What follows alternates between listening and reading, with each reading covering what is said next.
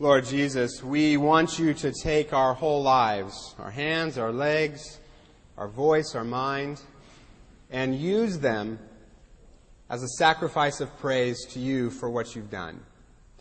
Lord, we confess that we don't always know how to worship you aright, but we pray that you would open your word to us this morning and teach us from it so that we can be your people. We pray this in your name, Jesus. Amen. A few years ago, 2 college students shadowed me one Sunday because their professor had given them an assignment to study someone who had an unusual career. And as a pastor, I was unusual. They followed me all Sunday, and when they saw, one of them had never been to church before in her whole life. In fact, she had actually never even known anyone who had been to church before. Which is more common than you think. Well, when they finished watching what I did on a Sunday morning, this particular person who'd never been to church asked me the first question out of her mouth. She said, "Well, why do you sing?" Which I thought was a great question. If you'd never been to church before and came in and saw a group of people get together and then sing, you might wonder what it was all about. And then someone talks for a long time. And then you sing some more. And apparently there's a charge for this experience because you have to put money in a plate at the end. What is this thing we do called worship? This is the 4th sermon in a series on what the church is supposed to be. And one of the church's top priorities is to provide for the worship of God. Because everything we do as Christians flows from our worship of God. And because we as human beings were designed to worship our Creator. And if we don't worship Him, we'll worship something else. But there's probably nothing so alien looking to people who don't go to church as what we do on a Sunday. And there's probably nothing more in contention these days within the church than how we do this thing called worship. As many of you know, all over the country, churches are tearing themselves apart over what kind of music should be played in worship. Contemporary, traditional, whatever names you want to give it. There's even a shorthand term for it. Many of you know it. It's called the worship wars, which is an oxymoron if ever I heard one. Now, I want to say I am glad that we have never had worship wars in this church, and I don't think we ever will. And before I go any further in this sermon, let me just say that this sermon is not a prelude to some major change we're going to do here. Okay?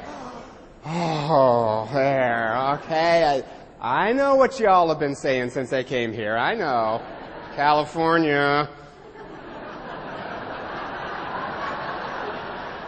42.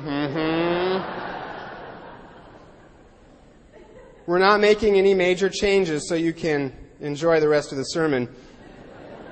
Now that statement probably delights many of you and disappoints others.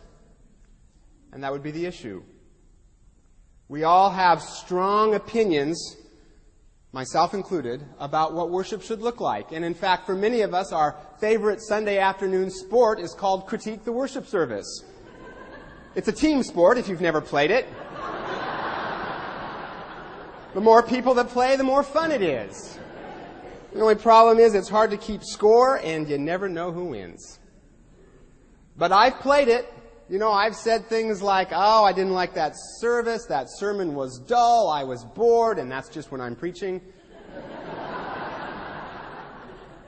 As one elder told me this week, he grew up in a home where every Sunday lunch always included roast preacher.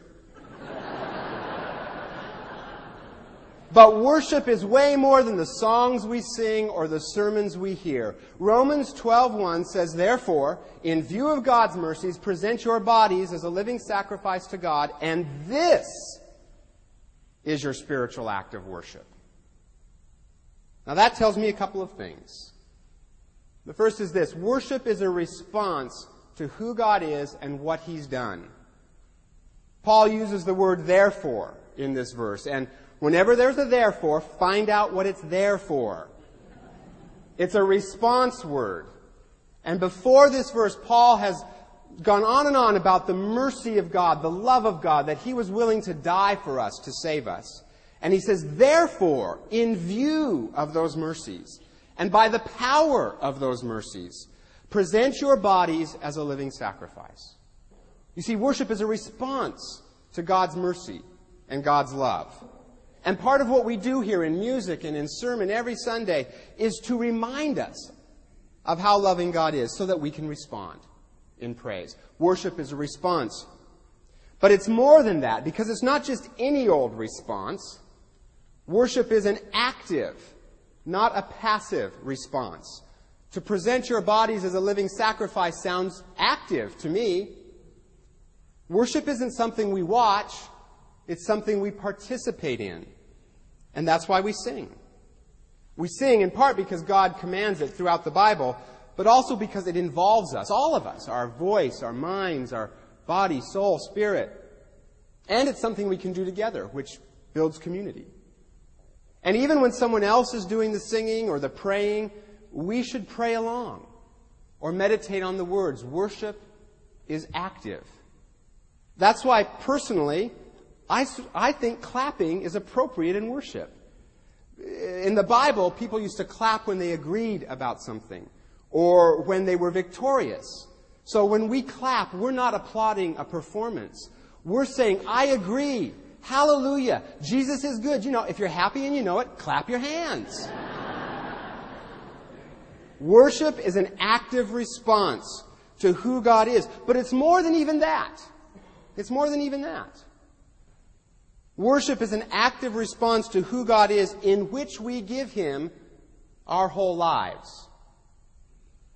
The text says to present our bodies as a living sacrifice, not just our ideas or our heads or our minds. Our bodies, and what that means is all of us. To give God everything we've got, our time, our money, our days, our physical life. As the hymn says, take my arms, my legs, my voice, use them for your glory.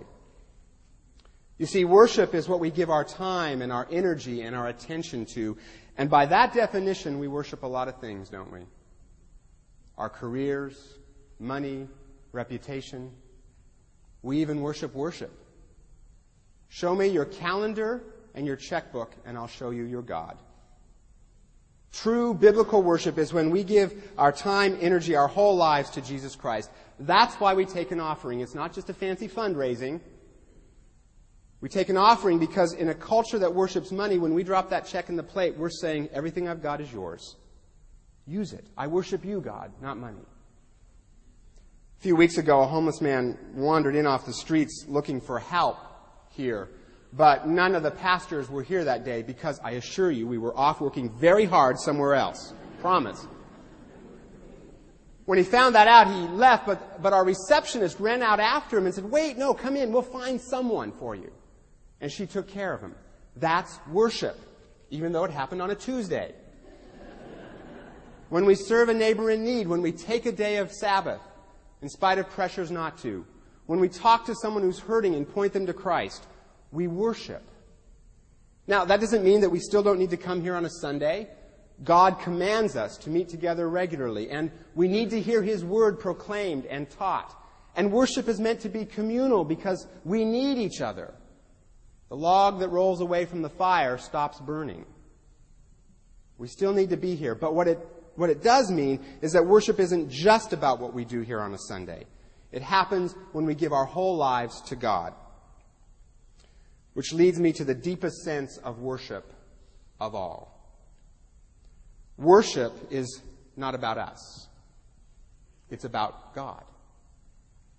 Worship happens when we forget about ourselves and focus on God. Now, I don't know about you, but I don't always come to a Sunday morning worship service focused on God. You know, I don't always walk in here sort of in a transcendent mood, trailing clouds of glory behind me. No. I come fully focused on me, my needs, my wants, my problems. What does Scott want today? See if any of this sounds familiar. The alarm goes off on a Sunday morning and you realize that unlike Saturday, you can't lounge around. Why? you get to go worship God. You wake the kids up. They're just as happy about it as you are. Get them dressed, fed, rushed out the door. You finally get here and begin your search for a really prime parking spot, and you find one, but just as you're about to pull in, someone darts in ahead of you. You'd like to honk, but you've got a Christian bumper sticker and you're going to church, so you nod and give them the "I suppose Jesus loves you too" smile, and look for another parking spot, which you find all the way at the end of the lot by Bellevue Way. And as you get there, you wonder, have I crossed any county lines to get here? As you trudge up the vast parking lot, usually in the rain, you realize that your senior pastor was right. It would have been easier to park at Bellevue Christian and take the shuttle.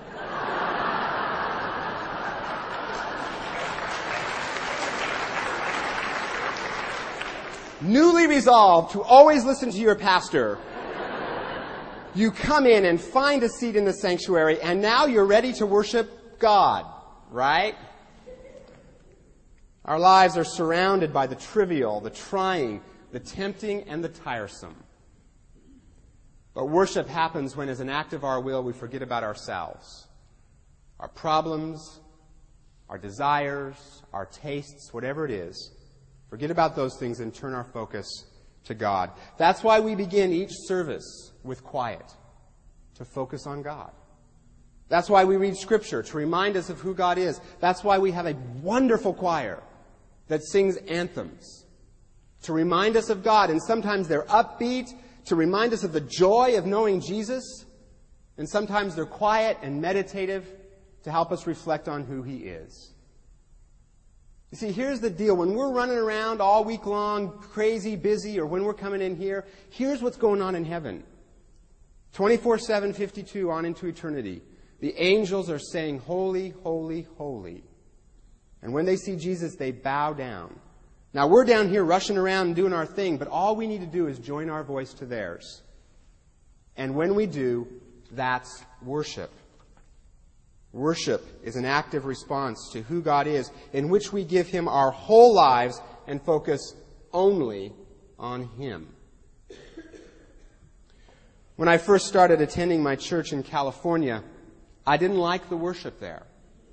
I was a traditionalist at heart.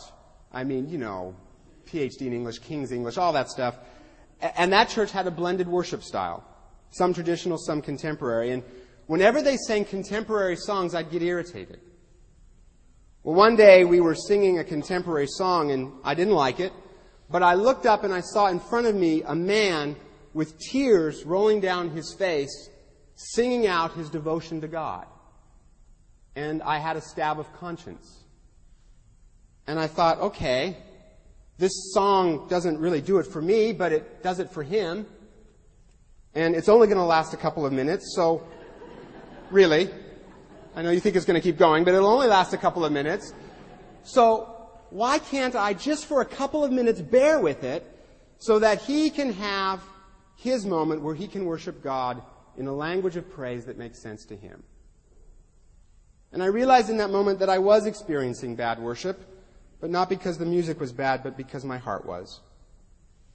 And that while you can't find anything in the Bible that indicates that God prefers one kind of music over another, you can find a lot of places where God tells people that even though the form of their worship is absolutely correct, it's wrong, because their hearts are unloving toward each other. And I realized that while I was sitting there focused on the music, he was focused on God. And that's where I should have been. Well, after that, I began to sing those songs as if I really meant it. And I started to forget more and more about me and turn my attention to God. And wouldn't you know, the worship got a lot better there.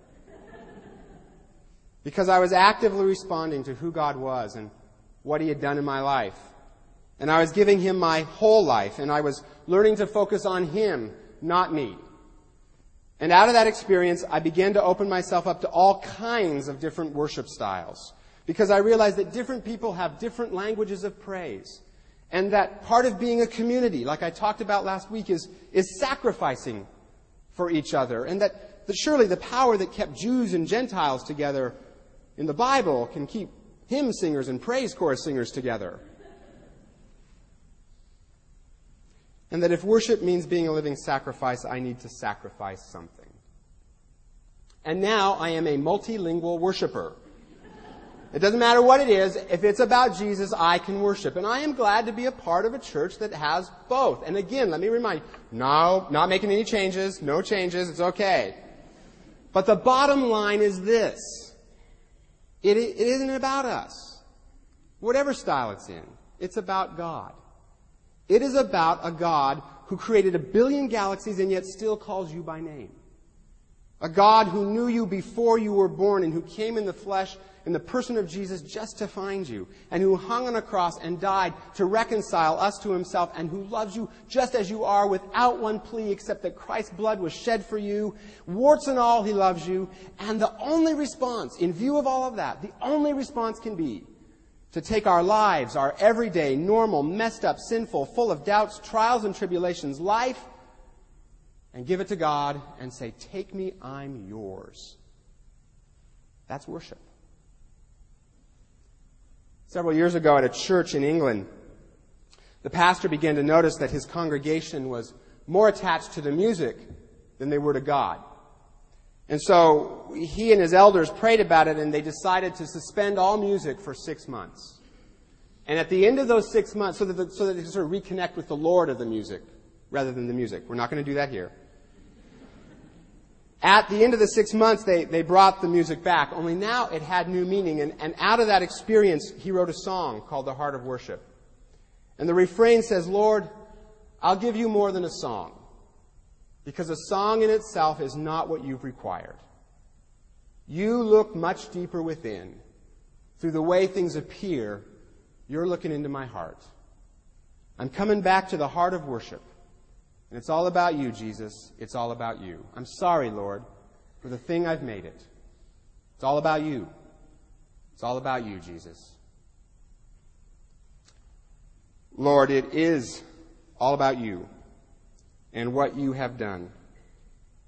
And Lord, as we continue to worship you, please help us turn our attention from whatever we brought in here today and put it on you. Lord, in view of your mercies, in view of how much you've loved us, in view of all the great things that you have done, help us praise you and give you the glory, for you alone are worthy. We pray this in your name, Jesus. Amen.